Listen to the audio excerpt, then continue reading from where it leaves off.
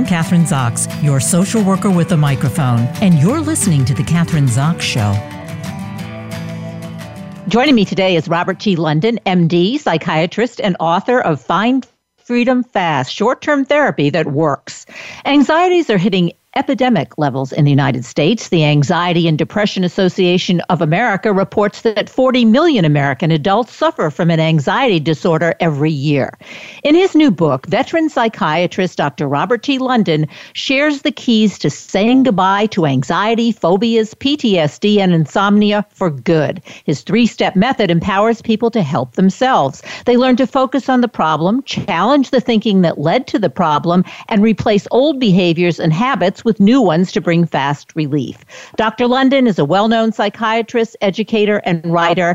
A practitioner for 40 years, he is the founder and former head of the short-term psychotherapy unit at NYU Langone Medical Center in New York City, and a pioneer in consumer healthcare radio and TV programming. Welcome to the show, Dr. London. Oh, thank you. Thank you for having me. Okay, so your book, Find Freedom Fast, Short-Term Therapy That Works. Well, I guess the first question is, well, first of all, what is short-term therapy and why does it work? And who does it work for? Well, it doesn't, obviously it's not going to work for everybody, but short-term therapy basically tries to do what most people in medicine do, whether it's surgery, medicine, pediatrics, obstetrics, or gynecology, whatever the specialty is, circumscribe the problem and treat just what the person is suffering from. Obviously, it's not going to work for every mental problem that there is. But the point is, so much of talk therapy can go on forever and ever and ever. And from the time I started being a psychiatrist, my dad was a surgeon, and after World War II became an eye surgeon. And when I decided to go into psychiatry, his advice to me, and it was wonderful advice, was learn something the other folks don't do and become good at it.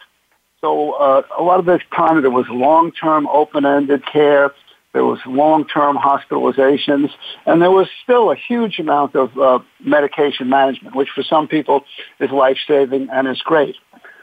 So I focused on short-term strategies and set up the unit at NYU Bellevue after I had learned about this from a master at New York Presbyterian Columbia, Dr. Herbert Spiegel. I attended his program and became part of his seminars for about 5 years, and then transferred it to NYU Bellevue. And we started with a smoking cessation program and a weight control program, using one visit to teach certain dynamics about how to control the smoking habit or how to control your excess eating. And from there, we branched into anxiety, phobias, post-traumatic stress disorder, even though at the time, the official name, PTSD, post-traumatic stress disorder, wasn't labeled. And it became very successful, and I used it in my own practice. And I've been writing newspaper columns for over 30 years, describing my method of how you can get into short-term strategies with learning, philosophizing about it, and how to find a certain degree of action to move forward, and most importantly, get a new perspective on the old set of problems. And it's true that anxiety is epidemic. Some of it may be hereditary, a lot of it may be learned, and a lot of it may be social factors in terms of a very fast-paced, stressful society that we live in, with all kinds of factors influencing us and making us feel insecure. So my whole plan and my whole career has been based on trying to do as much short-term therapy. How long is it? It's open-ended in a sense that, when I say open-ended, not forever, but the smoking cessation and weight control was one, at the most 2 visits. But basically, the short-term strategy is to focus on 1 or 2 problems, not the whole concept of why we're here and spending 8 months on when you were 7 years old or 9 years old and going on and this kind of stuff. That stuff has some value for some people if they want it. But I still think the medical model of what is the problem, how to get it better. You have a piece of dirt in your eye and you want the piece of dirt taken out. You don't need to get the whole eye taken apart. You know, you have a leak in the roof. Yeah, and I want to just stop you there for a second, doctor, because sure. You mentioned you started out doing the short-term therapy, cognitive therapy. It sounds like, but and you start doing that with weight loss and smoking cessation, but those are very specific problems, right? So now when you're talking about maybe an overall anxiety disorder, and let's talk about an example. There were two examples in your book about one of your patients who was terrified that he was going to get the flu. And wasn't necessarily related to anything realistic. So give us an example in those kinds of, that kind of anxiety, because I think that's really what's prevalent today. Those fear of things that probably never will happen. Well, I remember I remember the dog phobia person who was terribly anxious, and the flu person. This is a composite example of somebody who was afraid to touch things in a public bathroom, afraid to ride in public transportation. And basically, it was really ruining his life, paying attention to all the TV and radio and newspaper discussions about how bad the flu was going to be that year, and the anxiety was percolating up. And we just reviewed in terms of the learning, philosophizing, and action program that I like to use and I developed. He learned how growing up his family was always terrified of illness, but they functioned quite well. He translated this into the flu, and as it started to run his life. And interestingly enough, as we talked and as we got to learn about this, he realized he never had the flu, and he realized, and this is the heart of what I'm talking about. Get a new perspective on the old set of problems. We're challenging his brain to give him a new perspective on what's going on. He realized that he was driving to work, so he wasn't really worried about public transportation, although he was obsessed with public transportation, which is something he didn't do. And then I taught him some relaxation exercises, whether you call it relaxation or hypnosis, to control his anxiety. And over a period of a month or two, he actually started to improve by getting a new focus on what was real in his life and what was not real. What's the possibility of getting sick and what's the probability? Well, it's possible the sun doesn't rise the next day, but even on a cloudy day, the sun is going to be there. It's possible, but what's the probability of the sun not rising? That's minimal. And we talked about his possibility and probability of getting sick with the flu. And he was able, with motivation, very motivated to get better, really see things in a different light and improve. That was his problem. What comes to mind is a man who was terrified of dogs. He saw a dog coming down the street, even on a leash. He would cross the street, and suddenly he realized he was going to visit a friend of his from college in a different city, and he found out the friend had a dog, and this changed his whole life. He was just realizing he couldn't go, and sure enough, we went through a whole process of desensitizing him from dogs. But in the learning, philosophize, and action situation, he grew up with a mother and a grandmother who didn't like dogs. Interestingly enough, that was their choice. But in his life, it became a phobic situation that was running his life. So basically, we went through a strategy where we talked about dogs. I suggested he get a real comprehensive dog book and start looking at dog pictures, which he was okay with. He was anxious in the beginning. And then after a couple of weeks, he was very comfortable flipping the pictures because he was looking at pictures and there was no possibility of the dog coming near him from the book. And then we set up a situation where I asked him if he had any trusted friends who had a dog. And he had some neighbors who had dogs, so he found one who was very trusted. And he did a real behavior modification approach where the person who had the dog would hold the dog on a leash, and over a period of 2 or 3 weeks, a few times a week, he would approach the dog. The key here is the dog never, on the leash, never approaches him. So he is the master of control. He's in charge of this. And he got closer and closer to the dog, and eventually he was able to go to the dog and pet the dog. Obviously, this was a gentle, kind dog. And over a period of time, he desensitized himself. The anxiety disappeared. The phobic response was gone, and he was able to visit his friend. And these are examples of short-term situations. And so these are specific examples of the three-step method, right? Focus on the problem, Absolutely. Challenge the thinking that led to the problem. I want to repeat it again, and replace old behaviors and habits with new ones, and to bring relief, obviously. So are we talking on the average of, say, 5 months, let's say, whatever your problem is that considered the short-term therapy, 5 or 6 months? I think you could say a month. You could say 5 or 6 months, depending on the problem, and depending on how each individual will process the new information. And once again, the most important thing is we're talking about motivated people who have a problem and want to solve it. Like much of medical care, if you have a sore shoulder, you want to solve the problem. You have a piece of dirt in your eye, you want to get rid of it. Obviously, this is not a universal thing for everybody. But my view here is much more short-term therapy should be used because, number one, knowing it's short-term takes a great deal of the stigma out of mental health care. It has a beginning, a middle, and an end, which oftentimes in a lot of talk therapy, there is a beginning, there's a long middle, and sometimes it's hard to see the end. So I think people have less time to be in therapy. There are more people who are anxious, as we said in the beginning, 40 million people. How many? 40 million people 40 million American adults suffer from anxiety disorder every year. So you're talking about a lot of people with not a lot of time and not a lot of money. I think that comes into play. But what about doctors, psychiatrists included, and psychologists who refer their patients and social workers to a doctor for medication? Because medication seems to be the shortcut, it seems to me, and there are lots of side effects besides being costly. So you want to kind of, I guess, with your particular therapy, you're getting away from this. You're not automatically, here's Zoloft or Prozac or whatever it is, take this and it'll get rid of your anxiety, which I think is it seems to be a trend, at least now. Maybe we're getting away from that. No, you're right. You're spot on. The tendency is medication management, which is sometimes different than therapy.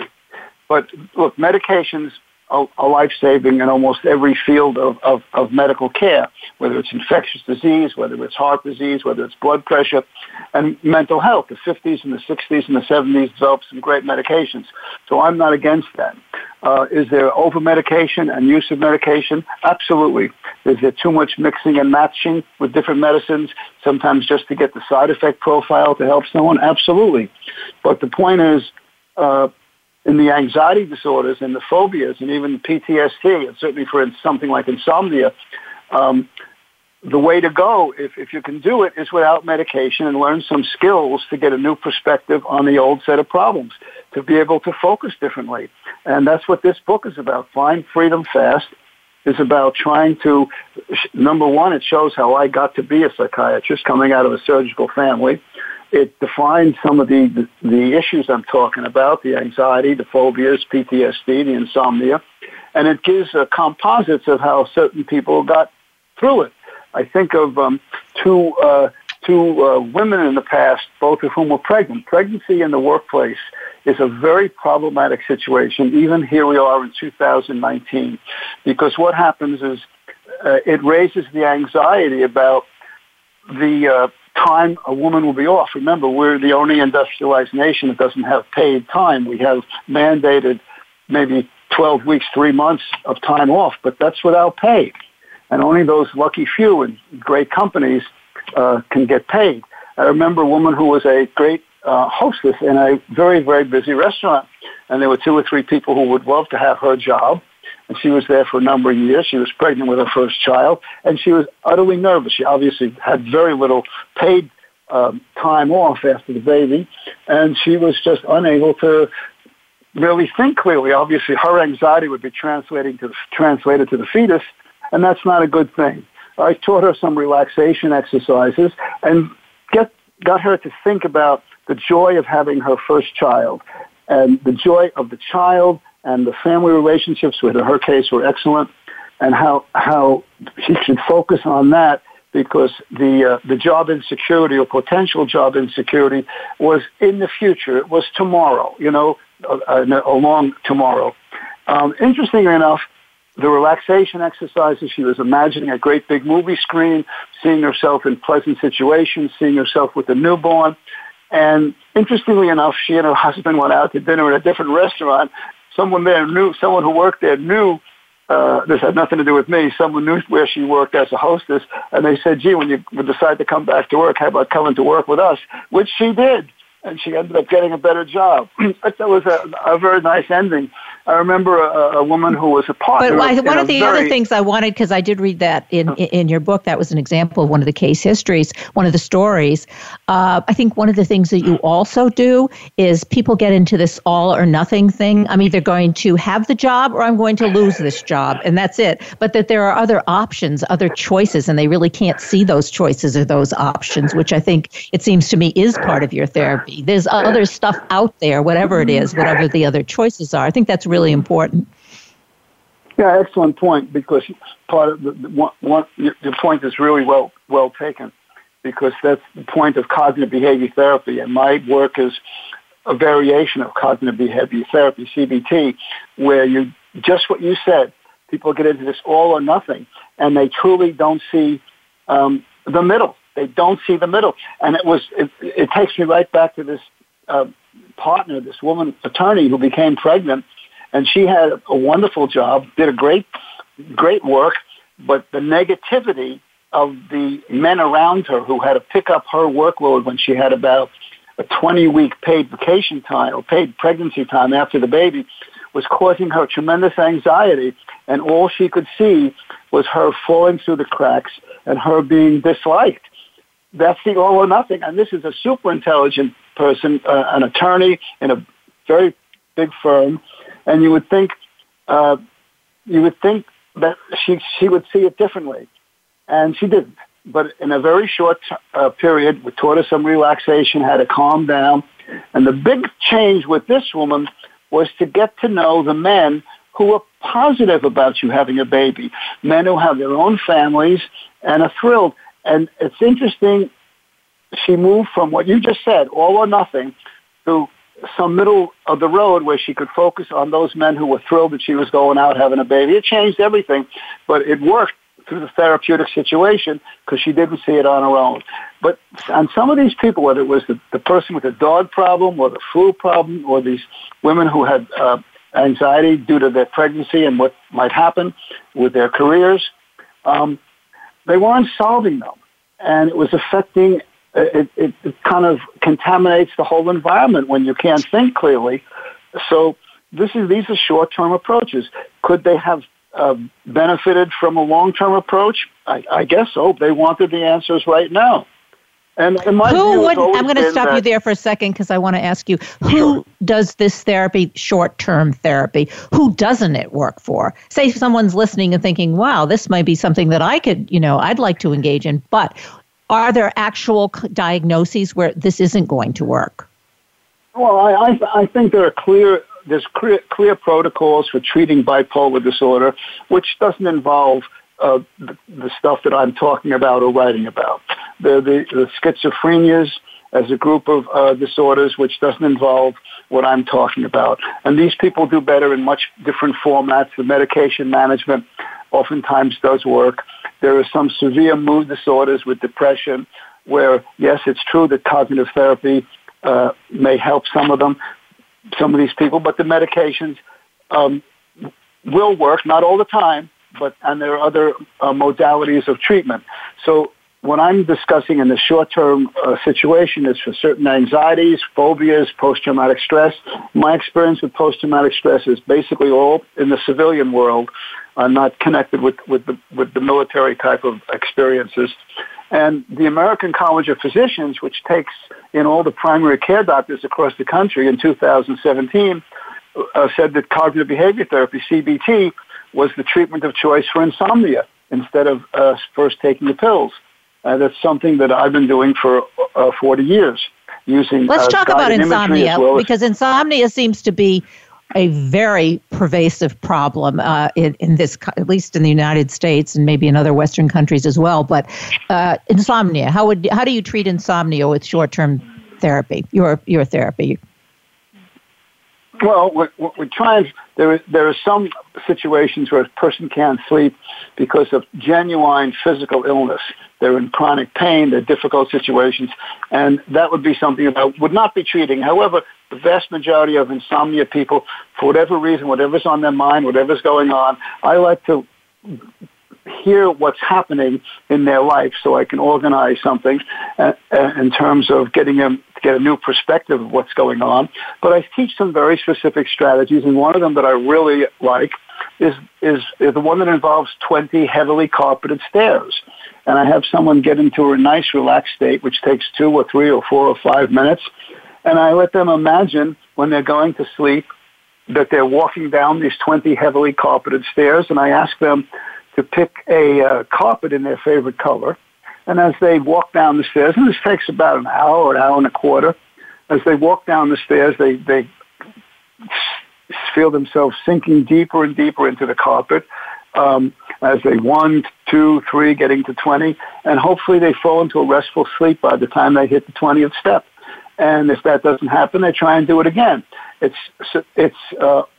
always pleasing to me to note that many people find they fall into restful sleep. If they wake up during the night, they can just do this again.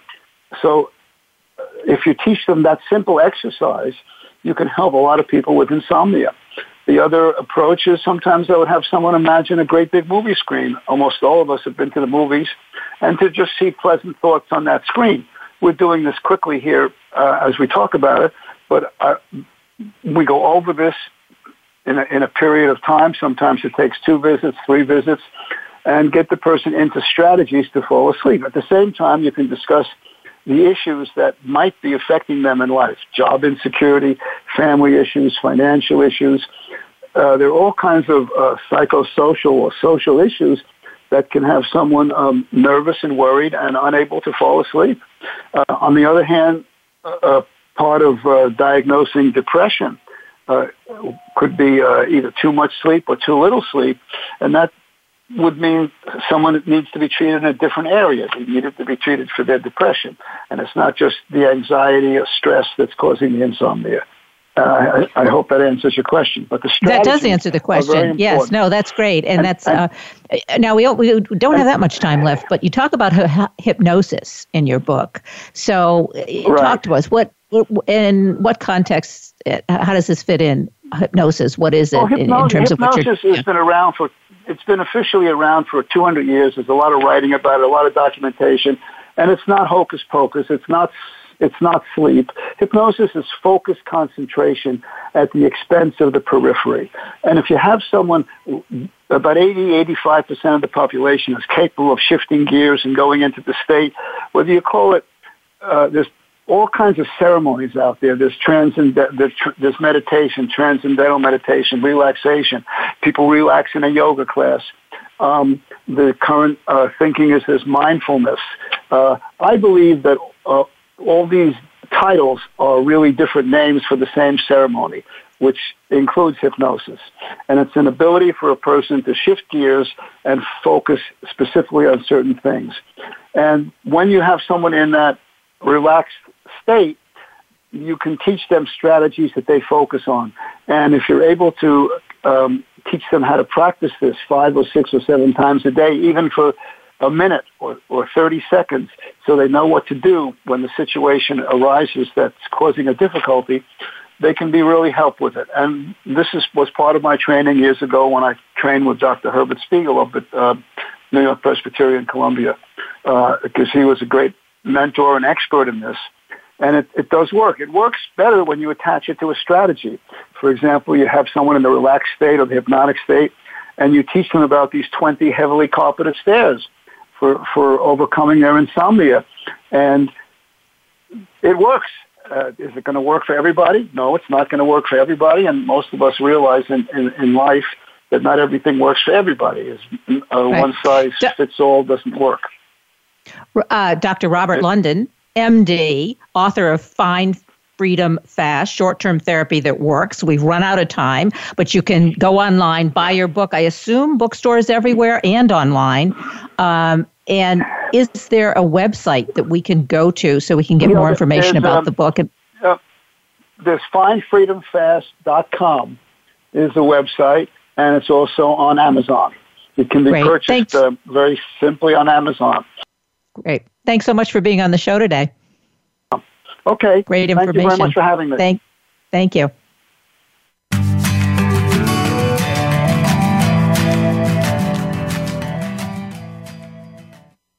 I'm Kathryn Zox, your social worker with a microphone, and you've been listening to The Kathryn Zox Show.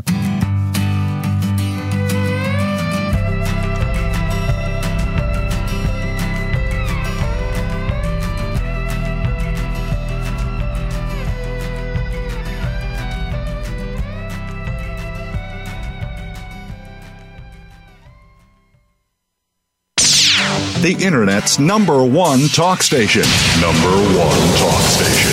VoiceAmerica.com.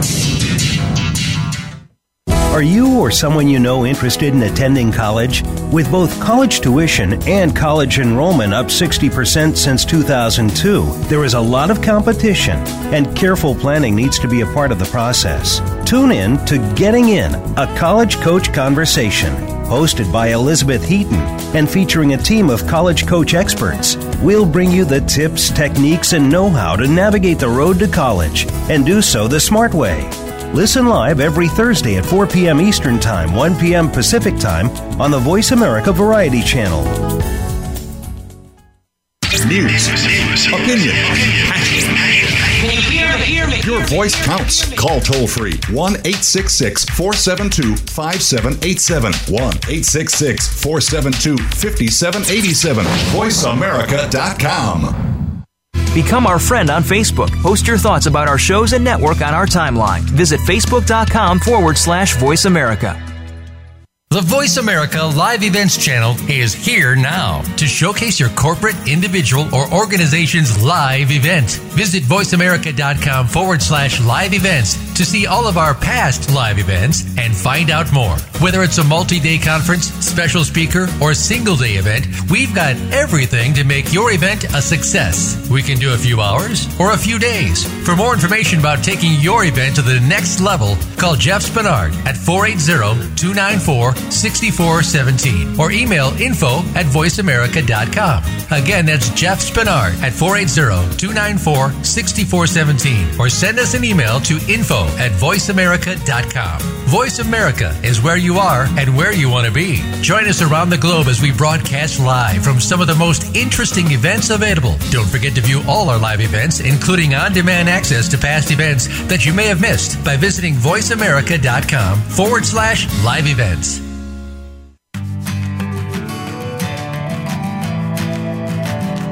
I'm Kathryn Zox, your social worker with a microphone, and you're listening to The Kathryn Zox Show. Joining me is Emily Nelson, actress, described as an acting chameleon. Emily Nelson, she's been in Shameless, Superstore, Glow, Maid of Honor. An acting chameleon, Emily Nelson stars as the ominous working-class neighbor Margaret, opposite Oscar winner Mahershala Ali, who's in Moonlight, in the 8-episode third season of HBO's critically acclaimed anthology crime drama True Detective, and you can Sundays at 9 p.m. As one of the last people to see the children alive, she could just be the prime suspect no one ever expected. Born in Massachusetts, Nelson became a performer at an early age and graduated with a B.F.A. from the prestigious drama department of Carnegie Mellon University. When she's not busy in front of the camera, she teaches and mentors other emerging artists with the David Kagan Studio, International Academy of Film and Television, Young Storytellers, Urban Anthology Project, and more. She now owns and operates her own acting studio, ACEN. Welcome to the show, Emily. Nice to have you here. Oh, my pleasure. Thank you so much. Good morning. Well, you definitely are an acting chameleon, so let's start with that. Why that moniker? Why do we call you that? You've obviously, well, now you're in True Detective, but you've been in a lot of shows, including Shameless, which is one of my favorite shows. But anyway, so an acting chameleon. How and why do we describe you as that? Well, I think it's just another way of saying character actor. I mean, what I do is pretty old. I think I hearken back to, I'm a theater actor. I came up through the theater, and which means that I do everything. I do comedies, I do drama. I play characters who, at least on film and television for the most part, who look like me.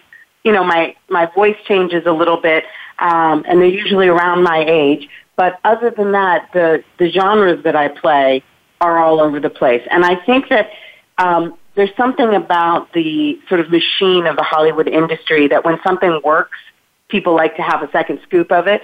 And so we end up having a lot of actors, not all actors obviously, but a lot of actors who will stay in the same genre or stay near similar characters. And not necessarily because that's all that they do, but because that's what the marketplace is asking for.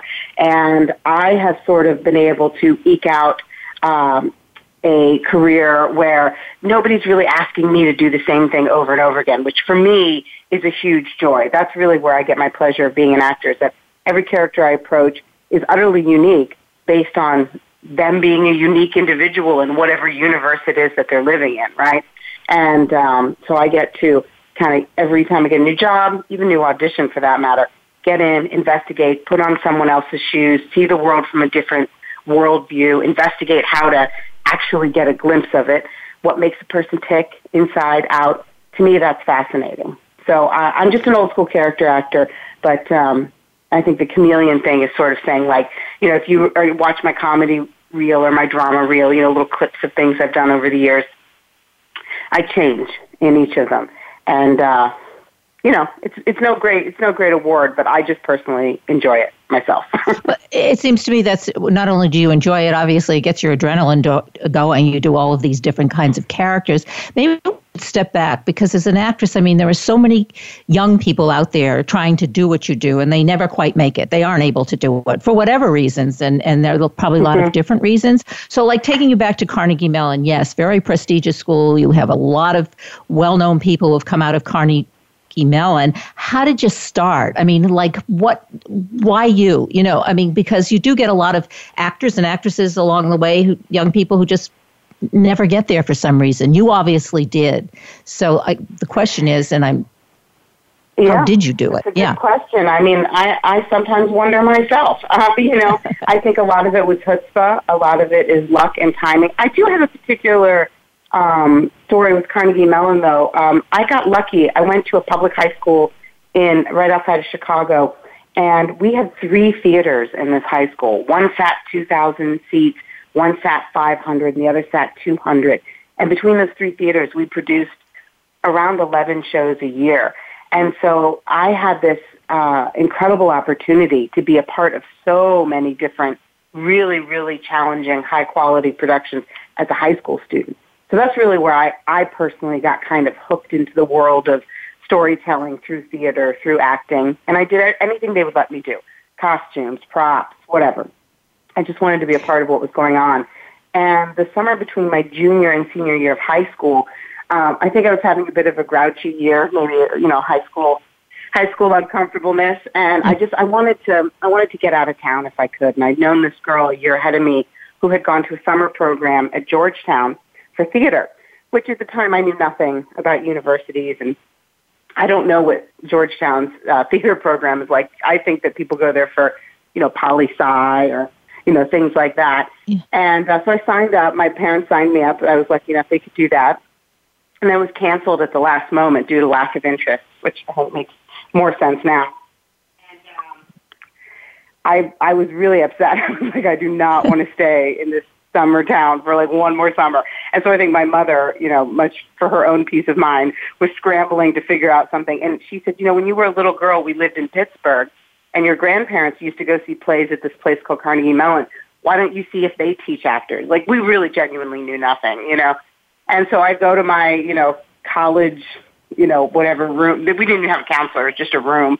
And so I found in a file drawer, I found some stuff from Carnegie Mellon. I called them up. Turns out they did have an acting program, and they did have a summer program for a high school, about to be seniors. So I called them up. Turns out admissions is closed. I begged them to let me in. I sent them this ridiculously long resume because I'd had all this crazy opportunity in my public high school. somehow they let me in last minute. So I went 6 weeks, incredible training. And the point of that summer program was exactly what you were asking about, was they were going to give you their opinion as to whether or not you were good enough to try to chase this dream, right? And they're like, whether or not you should follow this professionally. And they're like, this is brutal information for a 16-year-old, but this is what you've asked us to tell you. So that's what everybody was there to do.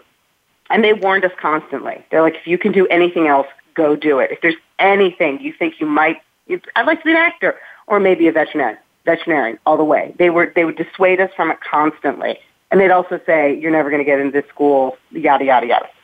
So I did the 6 weeks. Well, I want to stop you there because I want to know what they said about you, because you said they're brutal. They critique you. You've got to be able to take it, obviously. So what were some of their comments about you? Are you a natural? I mean, you're a natural and you just have to develp your talents. Well, okay, and so I'll go tell for you it. what one of my teachers said, and I just want to preface this by saying this is embarrassing for me to say on a public radio show, but it is the truth.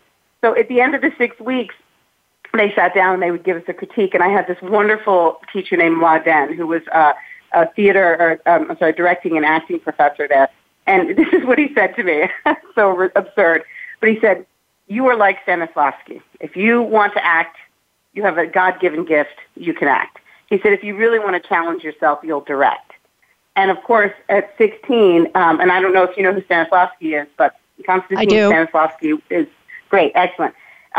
He's held in extreme high regard for pretty much every theater student. And so that's all I heard was Stanislavski. I didn't hear the second part. And what's very funny is that I left that program at the end of the 6 weeks, and I actually did not like the school.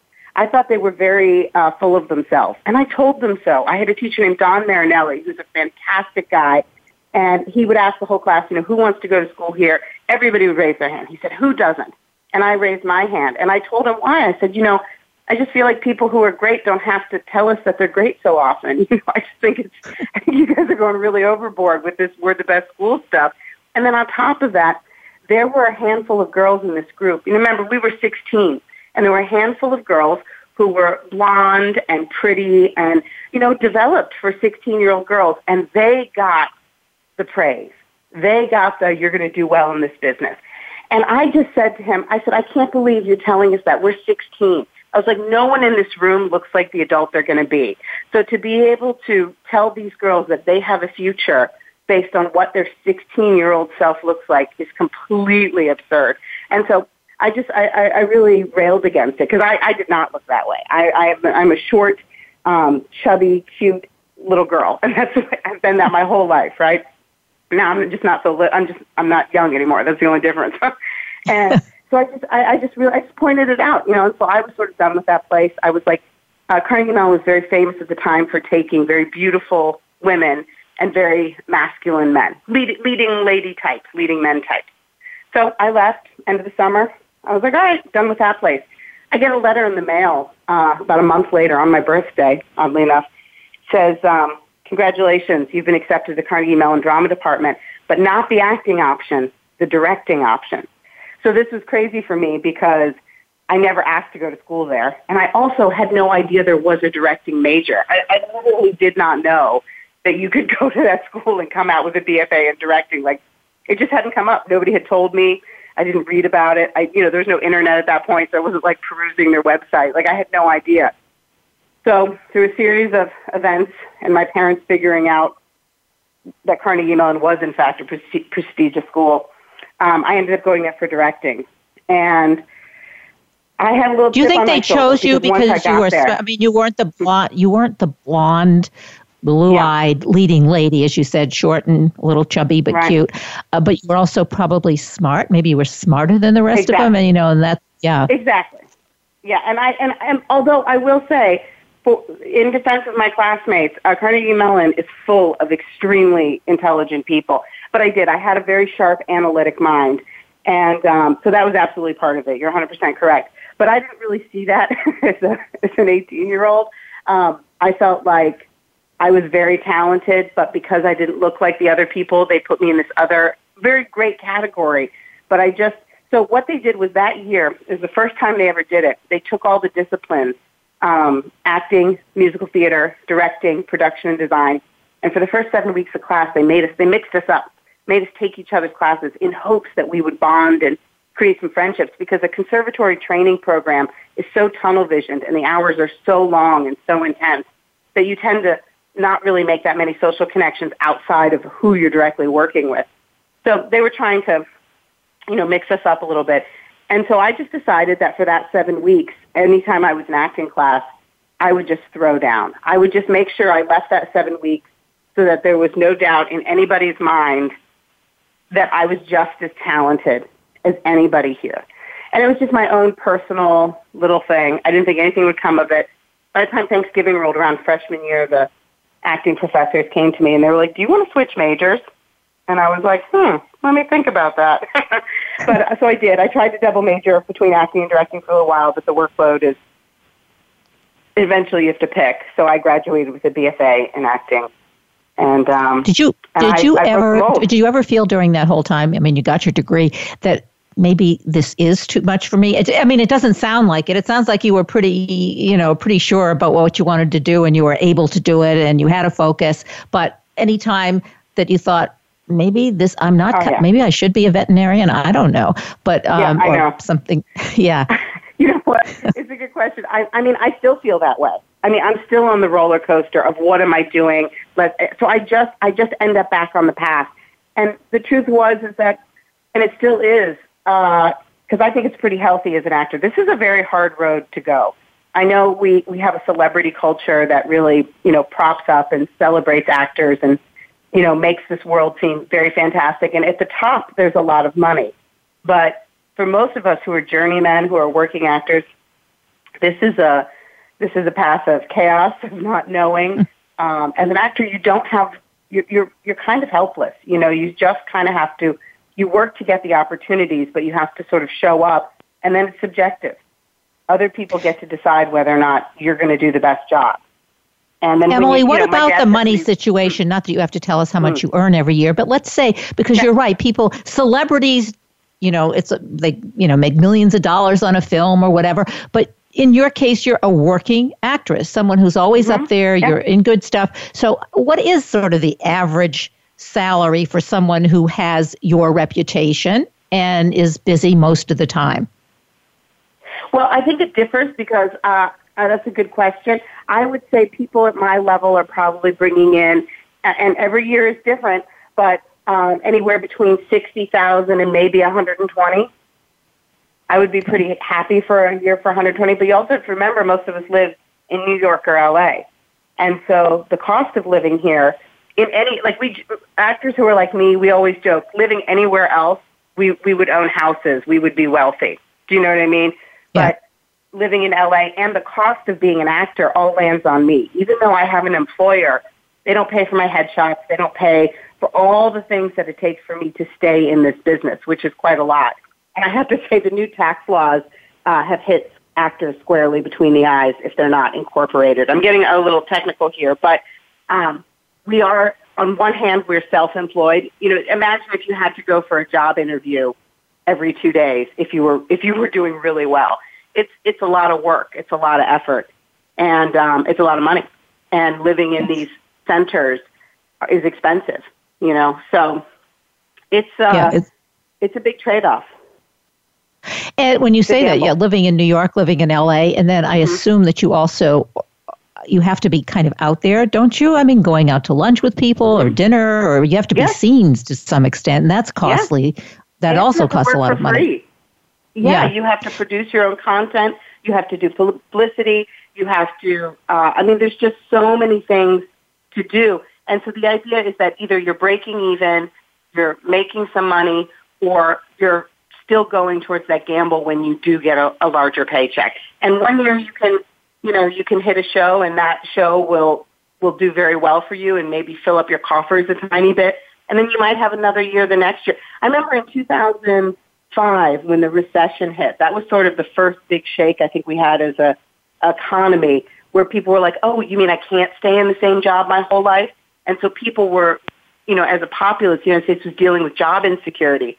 And, my friends and I would joke, we're like, well, we got this.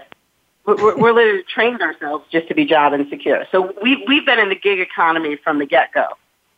So your job insecurity, that's a great example. And also that kind of brings me to my next question because, okay, there's the money part of all of this, but also the emotional part. Like, how do you keep yourself grounded? My first guest was a physician who treats anxiety disorders. And so I'm thinking about certainly someone in your position, it would seem to me, can be constantly anxious, or maybe you get a high from this kind of work because it's not boring, it's not mundane. So, like your emotional state, talk to us about that. Well, I think like most people, and I am making an assumption here, it changes. I have days where I'm feeling great. I'm having days where things just click along normally, and I'm having days where I do have anxiety because I don't know if this is all worth it, or I doubt that it's ever going to turn out.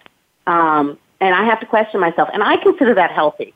For me, that's normal for me because you want to be able to stop and take stock sometimes and be like, wait a minute, am I really looking at this in a full, not just, eyes on the prize kind of way?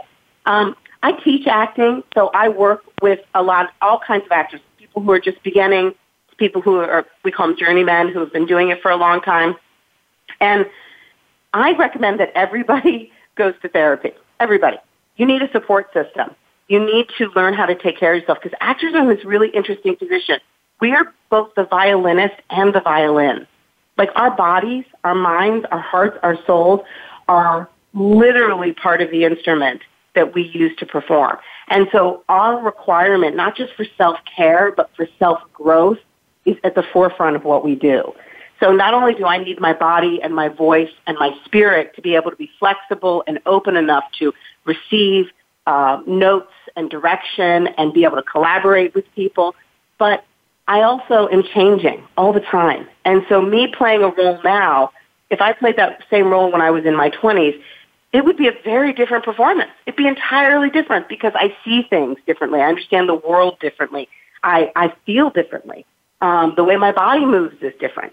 So to me, that's exciting, is that as an actor, most actors are always in class their whole lives. Even if you're not working, you're in a local theater somewhere, or you're in class, or you're in a workshop, because we constantly have to sort of shed our old selves in order to be available for whatever the next experience is that we're going to have. There's really nothing stagnant about being an actor. And I think that's... So you are the sum of your experiences, and your experiences at age 40 are going to be a lot different than age 20. And you incorporate, is what I hear you saying, incorporate all of this into the role that you're playing. So, and as you said, going to therapy or being in counseling would seem to me really would be imperative, because you really have to have an understanding of yourself, don't you, if you're going to take on another role? I mean, you have to know where you're coming from. Otherwise, it would seem to me... impossible to be able to be a good actor. That's exactly right. I mean, there's different levels of accessing yourself as an actor. I can go and do a fun comedy or, a Nickelodeon show, and, I'm not necessarily digging deep on that one, but I am, comic timing is important. We're having fun. There's tons of stagecraft involved in that. But then there are roles like the role I played for True Detective, where I played a very broken woman, and she is carrying a lot of the secrets and a lot of the emotional pain for a whole community. She sort of represents this leftover bit about what it means to remember, what it means to hold, just to say, there were people here and they were loved, and what happens when you're the last one to say that. And that you have to have some vulnerability. You have to be able to open up and let these imaginary circumstances move through you in a way that they do move you. And that really is the key to being an effective actor, is the ability to offer not only behavior and performance of whoever the character is that you're essentially advocating for. I think of acting sometimes like tag team wrestling. I think of the character as a real person. And I'm like, you know what? Let me just tag you out for the scene, and I will come in and live your life for you. I will come in and fight for your right to love, your right to live, or your right to express yourself, or whatever it is that's so important for you as a human. I will step in, use my voice, my body, and I'm going to come in and have this experience for you. I think of them as real people, and it helps me have compassion, and it helps me stay grounded. So that. All right, last question, because we have 3 minutes left, and I have, we could. So, the most maybe there isn't one necessarily because they're all different, but the most challenging role. I mean, would you say this? What has been your most challenging role, or maybe even one that you were uncomfortable with, thinking, I'm not sure I can actually do this. I mean, I know they hired me. Yeah. I auditioned, I got the part, but I'm not sure this is working. I've been lucky. So far that hasn't been the case because the auditions are usually so on the nose about what they're looking for. But I will say I did a film Maid of Honor about 10 years ago, and that one was tough because they were writing the script as we went. And this is 2007. A lot of the jokes were at my physical expense. They were about me being fat rather than allowing me to be a comedian. And that was difficult. That was difficult trying to negotiate that with the creativity of the director, trying to, be a good sport, trying to support what was going on. But, there were some things there that I was like, this is not how I would do it. But I like the way the movie turned out, and I think the editors and the director did very well with my character, and I think in the end they understood. I was a new actor. I was young, and I said what I could. As an actor, you can't always speak up. It's sort of an interesting little dance you have to do with the power and the creativity of a huge studio movie like that. So that's a whole other set of challenges. Yeah, exactly. That's probably another show that I can talk to you about, actually. Yeah, I mean, we only have like about a minute left. So website that we can go to actually, because I know you have your own acting studio. I mentioned that earlier, ACEN. Is that online? Is that something that, a website that we can Yeah, I access? have a studio here in Los Angeles, and due to my schedule, my group classes are going on hold until the summertime. So I'll be doing another set in the summertime when I come back. But I still intermittently, I work privately one-on-one with students, and we just negotiate our schedules. I don't actually have an acting website. My manager for years never wanted me to have one. But people can find me on Instagram at The Real Emily Nelson or on Twitter at Emily_Nelson. You can find me on Facebook. So I'm sort of peppered all over the place. Maybe I do need a personal website. I don't know. Yeah. Well, think about that one. It was great talking to you today. A lot of insights, actually. Yeah, thank you so much. Emily Nelson. Thanks for having me. Yeah, great having you, Emily. Thanks. I'm Kathryn Zox, your social worker with a microphone, and you've been listening to The Kathryn Zox Show.